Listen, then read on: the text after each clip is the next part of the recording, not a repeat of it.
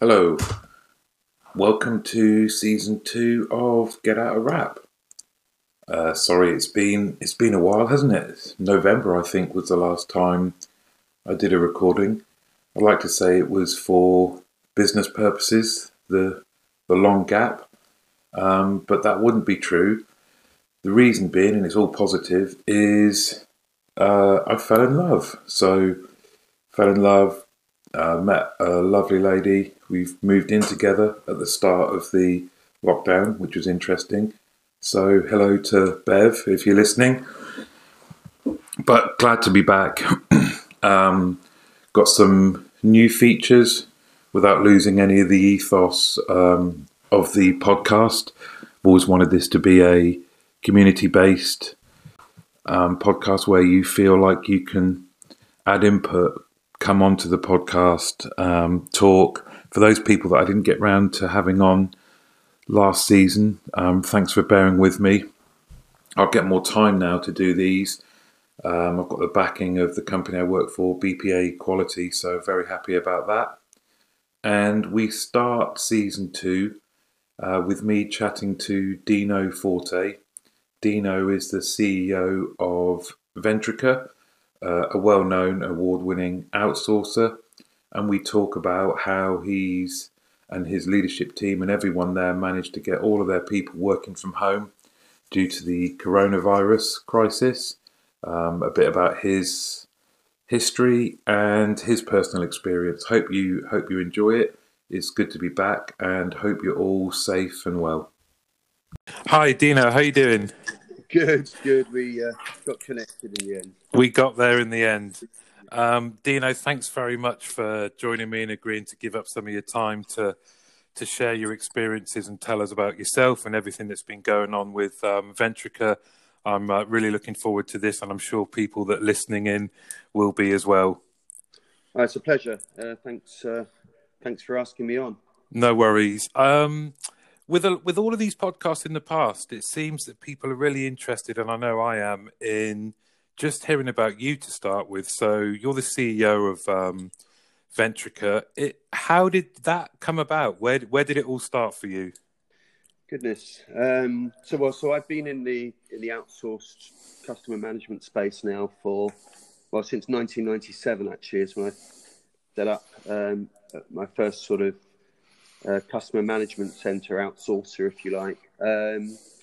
That business was acquired in 2007 by quite a large Indian company, and I had a few years out of the business and rather foolishly decided to start all over again in 2010.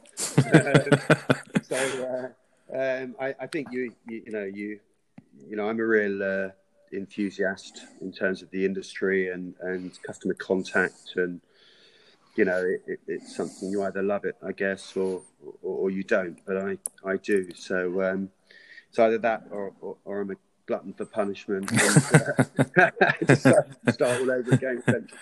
What is it about the industry that you love? Do you know what I love? I'm a big people person. I really like people. So I think that helps when you're in our type of industry. But I get quite excited about customer experience. What can we do to really differentiate and go above and beyond for the end customer on behalf of our clients? And a few years back, before I started Ventrica, I was looking at the industry and how it was evolving and becoming more digital. And if you look at the younger generation, kids of today don't even speak to themselves. It's all instant messaging.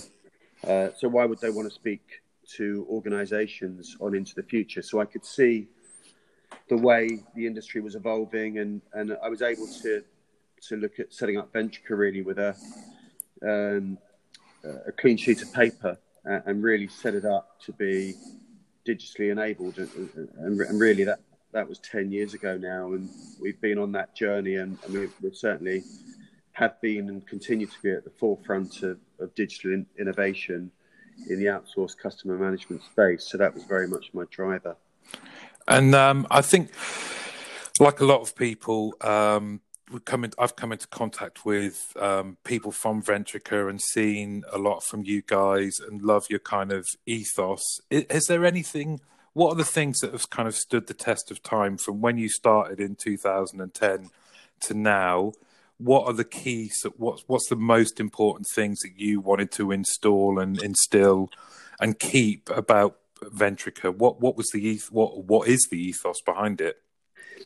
So for me, it's all about the people, and that remains. I mean, yes, we use all types of clever technology and so on and so forth, but really it's about the people and then that's been the challenge as we grow. We've grown over the years. How do you keep that sort of people-centric ethos when you've got, as we are today, 800 odd staff?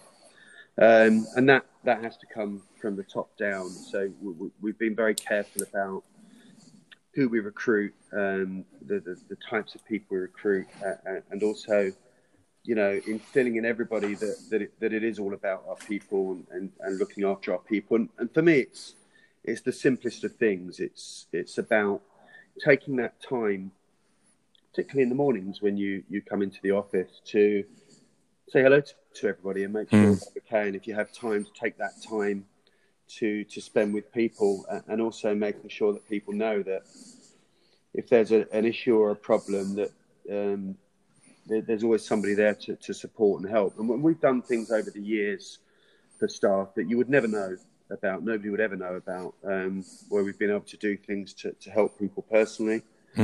But for me, it's that big thing. It's about being, omnipresent and really taking care of your people. And for me, that I've always said, if we take care of our staff and genuinely take care of people and do your best, because you can't always get it right, and it's a constantly evolving scene. But I think if you do genuinely care about people and you do your best to look after them, then they'll repay that in spades in the way they look after our clients' customers.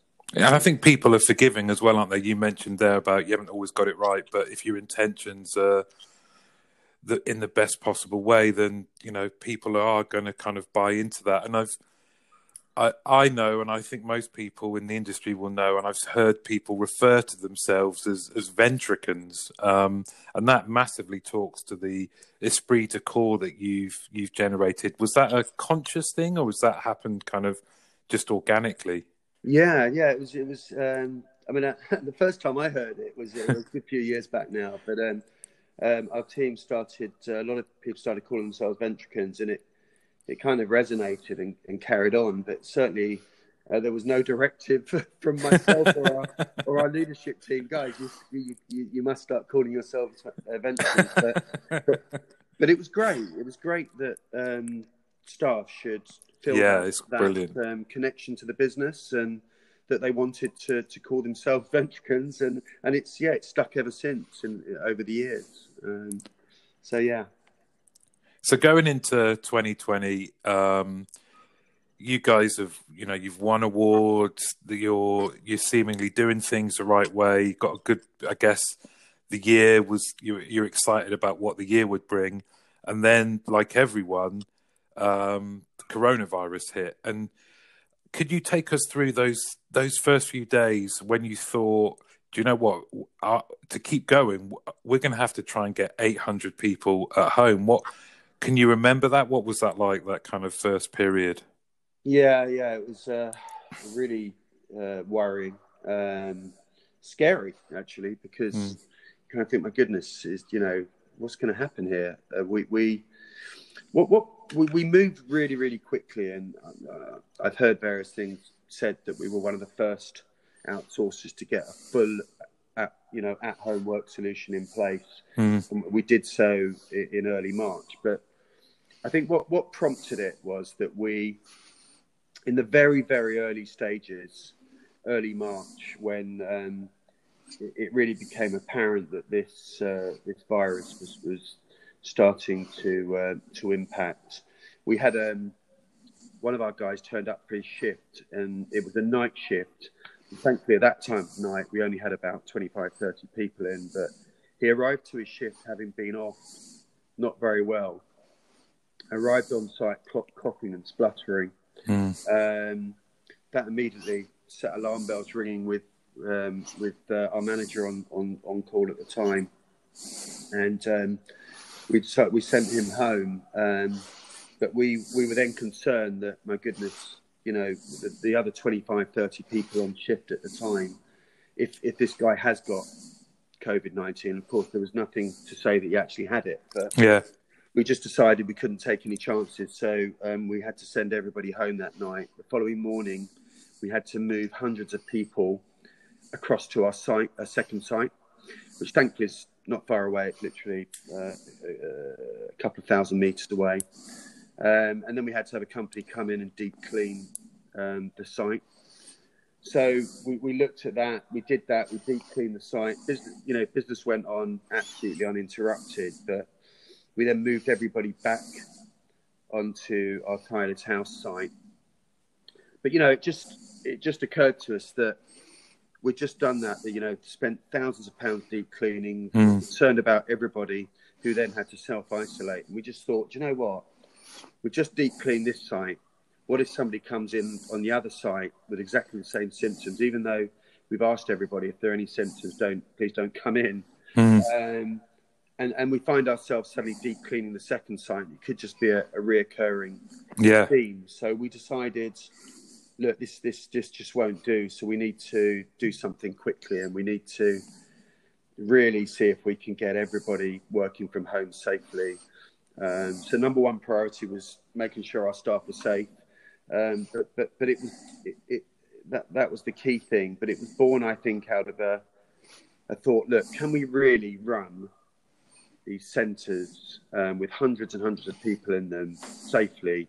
And if something happened to one of our staff, I personally wouldn't be able to live it down if I felt that I hadn't done absolutely everything possible to safeguard them. So that was very much the thought process, and we just thought, let's move quickly. We already had around 40 odd staff working from home, and they were mainly multilingual staff: Germans, Dutch, Italians, French. We have about 100 odd multilingual staff, but we were struggling to find more German and Dutch staff locally. So thankfully we already had home working experience. But if anybody had said to me, look, Dino, you're going to have 800 staff all working from home within a matter of weeks and effectively, I wouldn't have been, I'd probably laugh them out of the room. So those, the people that you already had working at home, that had been to address what a lot of people suffer from. I know from firsthand the kind of multilingual recruitment challenges. So you had these people working from home, and then when you were through wanting to protect the safety of your people, thinking, okay, now we have to take what we've done for 40 and just replicate that for all 800. Did you have kind of, how did you go about doing that? Who did you bring together to kind of deal with that? Because you've done it you did it in a really short space of time, right? Yeah. So, by the 23rd of March, we had 95% of our workforce deployed from home. And in fact, the only 5% that weren't actually working from home were the people that were getting everybody home and making sure the tech and was sitting together. So, our IT and ops teams have been absolutely phenomenal. So in terms of the IT side of things, it was a massive, almost like military operation to get everybody working from home. So first and foremost, a survey went out to all of our staff to understand who had kit indoors that would be fit for purpose, that we could safely log into our network in terms of the sort of governance and compliance piece, making sure that everything was safe and secure. And for those that didn't, we had to start shipping out hundreds of PCs. So we had teams of people driving, we had to wipe all the PCs clean. I don't mean clean from germs, but I mean wipe the machines down so they're absolutely fit fit for purpose to work from home, and then deliver those machines out to people's homes. We then everybody had to do a bandwidth test. to check they had sufficient bandwidth to be able to connect and work in a remote environment. We had to get headsets out, so hundreds and hundreds of headsets out. For those headsets that were coming from within the office, we had to purchase dongles so that they could be used in a home environment. And then for any more headsets, we had to purchase a lot of Wi-Fi headsets. So just pure sort of normal headsets that could be deployed in the same situation. So it was a massive logistical operation to get it up and running, working, and it's phenomenal what's been achieved, really. And during that time, are you still maintaining? Are you still conducting business to some extent, or was there a period where it was like, we just we're going to have to turn it off, dial it right down, or it was a kind of like staggered back up to normal kind of operating levels? So what sort of happened in the first 3 to 4 weeks? It was kind of business as usual, and then we started having clients contact us saying, "Look, I won't mention a name, but one of our clients is quite a well-known global restaurant chain, and they closed a lot of the restaurants. So we were finding ourselves in a situation where we had a lot of staff who were suddenly going to be in a situation that we had no work for them.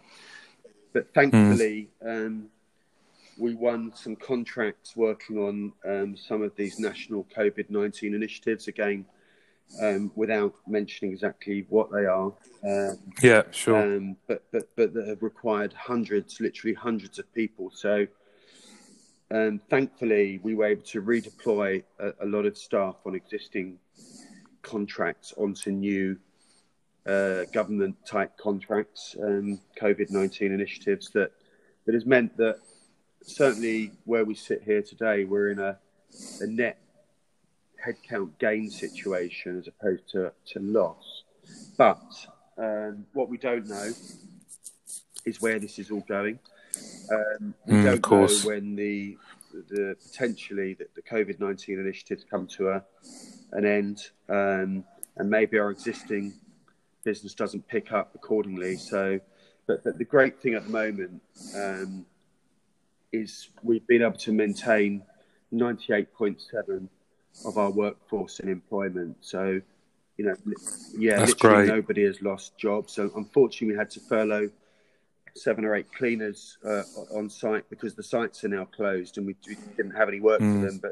But aside from that, we've been able to keep nearly 100% of our workforce employed still, and that's been I'm really thankful of that, really.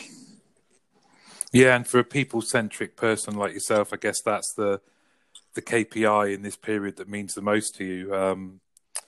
What would you say what have been the biggest challenges in doing this, and has there been anything that you've thought I will not forget what this, some of the lessons learned?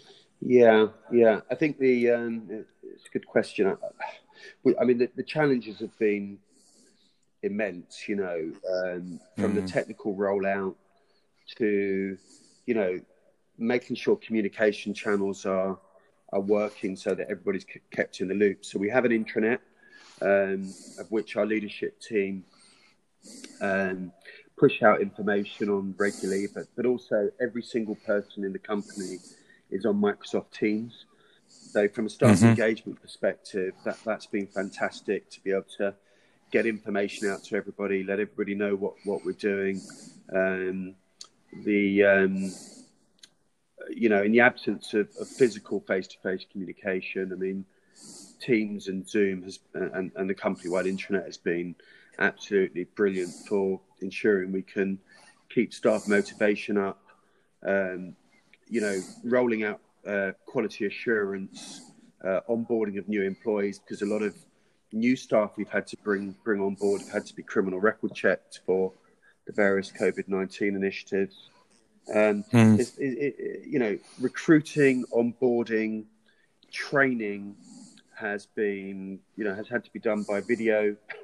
It's been amazing, really, how we've managed to engage and recruit, onboard, and train our staff, and also redeploy our existing staff. That also takes, a hell of a lot of operational effort and training to make sure that we've been able to reposition staff onto new projects when their existing ones have come to an end. But I think the biggest thing for us, the staff have been fantastic, and they've been appreciative, because they knew that everybody knows that we acted as quickly as we could to get them home, working from home safely. And I think they've been, the feedback I've had so many personal messages saying thank you, we really appreciate you got us home quickly, and for that was really pleasing. But the biggest thing was, the keeping the staff engagement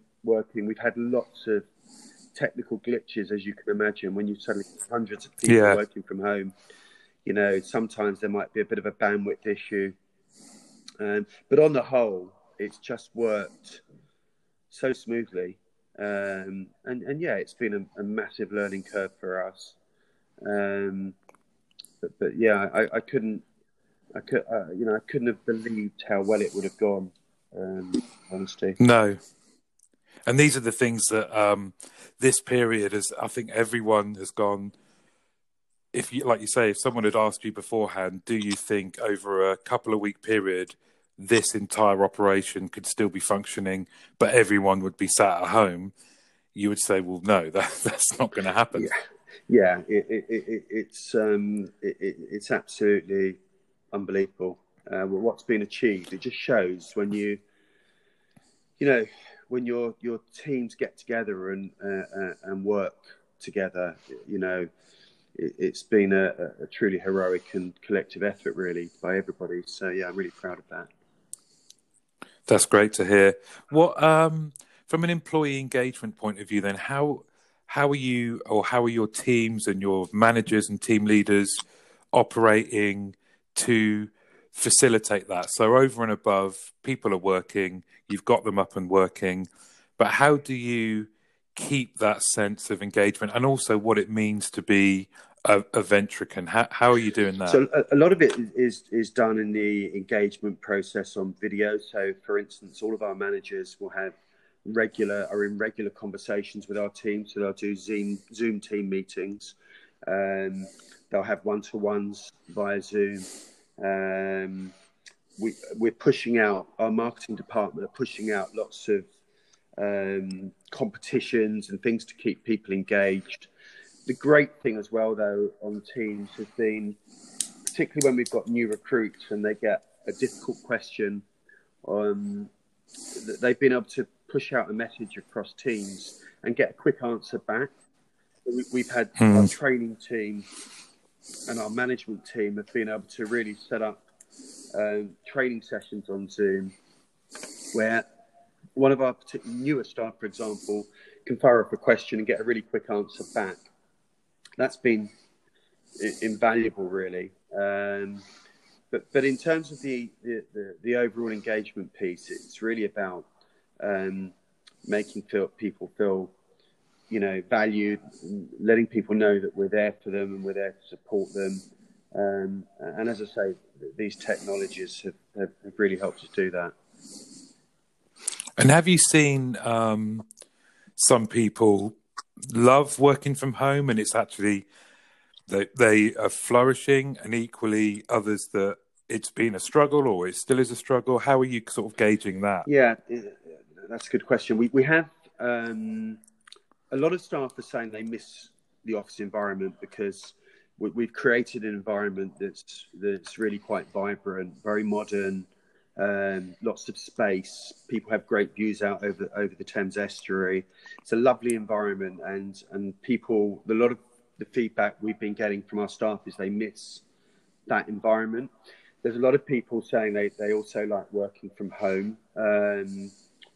But I think the thing about what we do in the main, I mean, clearly in the customer service business, a lot of the time we're dealing with people who are upset because their product's arrived and it's damaged, or a parcel hasn't arrived, or something's happened, and I think the environment that we have is really key, because when you've had a really quite distressing conversation, whether that's a digital conversation or a voice conversation, to have people around you that you can bounce off is really helpful. And I don't think you can ever replicate that in a home environment. You can get as near as damn it, and you can have support from, digital support with Teams, and you can get on the phone to a manager if you feel a bit distressed.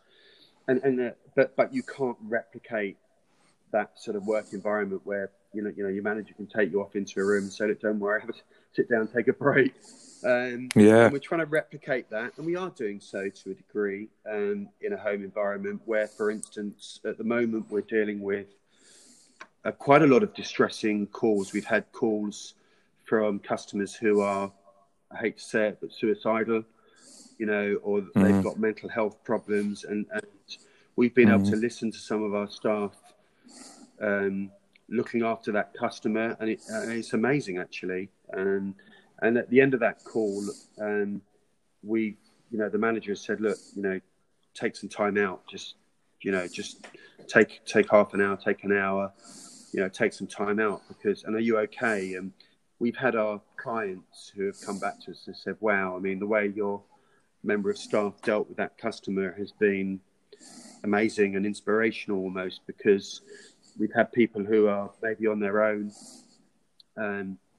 in a flat, and they've got nobody to talk to, and and we've just said, look, take as much time as you need, don't worry." And it's that's been challenging when you're not in the office environment, but it's working still, which is great.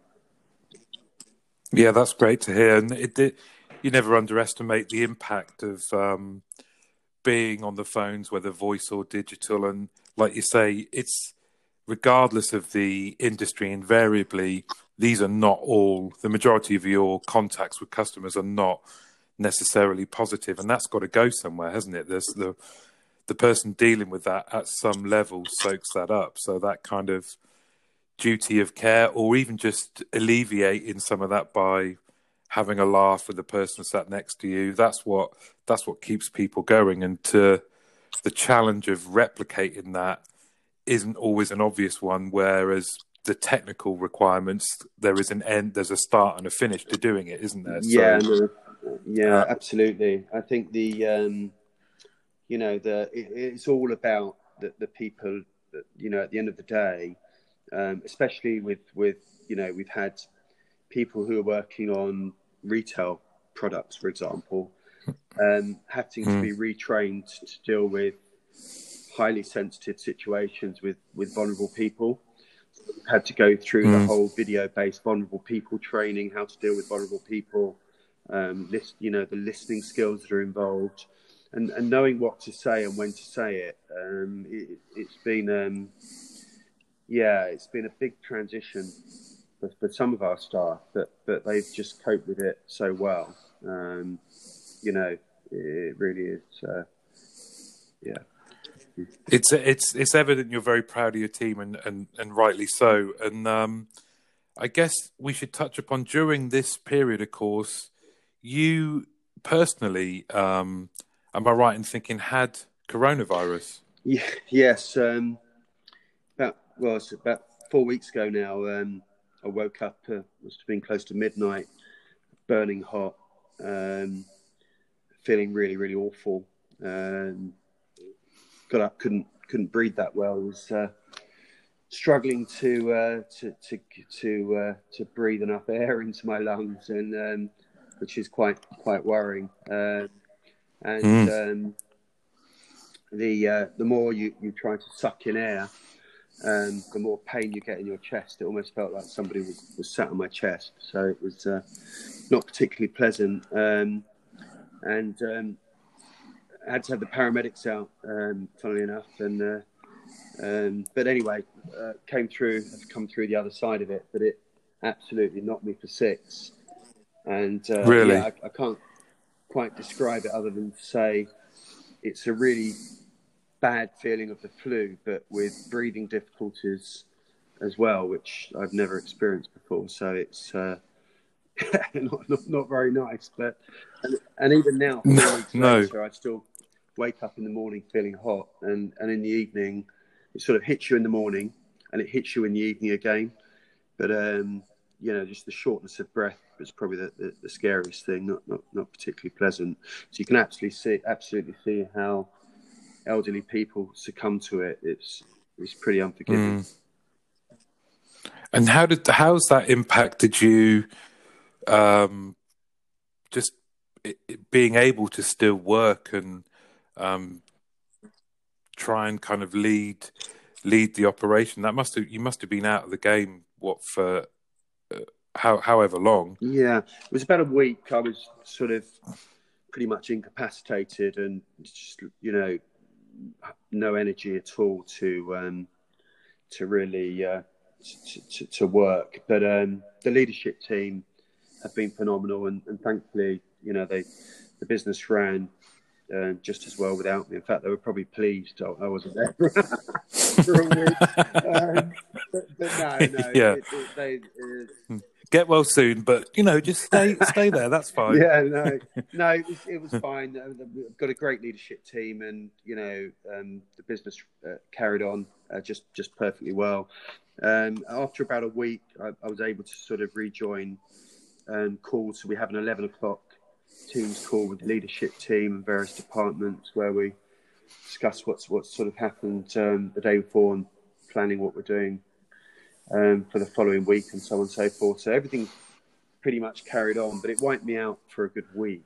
But yeah, then I was able to sort of carry on. Well, I'm just glad that you recovered, but like you say, this gives you first-hand knowledge of just the terrible impact this virus is having. Thanks for sharing that. When it comes to both you and your business, but also the industry, what do you think the impact of this is going to be? What do you think? How do you envisage things looking going forward? As some, let's hope these lockdown restrictions start to ease, and that later on in the year or maybe the end of the year there's a vaccine. But what do you think this means for you and also for the industry? It's it's the $1 million question. I think I mean, what's been interesting for us has been that since we've deployed all 800 staff from home, we've been our sickness has been something around 3%. Whereas I've heard reports that a lot of companies still running high volumes of staff in their centres are running at something like 50% sickness. So we've from our perspective, that's been phenomenal. We've had literally incredibly low. I mean, if you think sickness typically in the industry runs at 4 to 5%, we're running at 3%. It's been really amazing. So I think the I believe there will be certainly more home working. However, I would hope that once a vaccine's found, we'll be able to resume people working from site. Because as I say, the big thing about working from site is the atmosphere, buying into the brands that we work on behalf of, their ethos and culture. How do you replicate their ethos and culture? And that, I think that whole environment creates better customer experiences at the end of the day. If you're working with people, you feel part of that brand and culture. It's really hard to replicate that in a home environment. And, within the centres, we have lots of sort of branding around all the desks, and we very much replicate that brand culture. And a lot of our staff, if you say, look, who do you work for? They'll say that brand. So I think I think it's unlikely that, unless there's some medical reason people can't go back into the centres, then I would hope that we can go back and work as normal. But I do feel that we will continue increasing our home working, because we've proved beyond all reasonable doubt that we can do everything that we've been able to do in the office from home, and very well as well. So, but my feeling is that it will be interesting to see what happens. So, for example, if you've got companies out there that maybe didn't have strong balance sheets and didn't have the liquidity within the business, it'll be interesting to see what the fallout might be at the end of all this. But I'm hopeful that, companies will carry on and come out the other side of this. But it looks like we're headed into an economic meltdown, and it'll be interesting to see how that affects our industry. Yeah, I think as you've evidenced on a larger scale, I mean, you make some really, really interesting points there. We've seen something similar with sickness levels as well.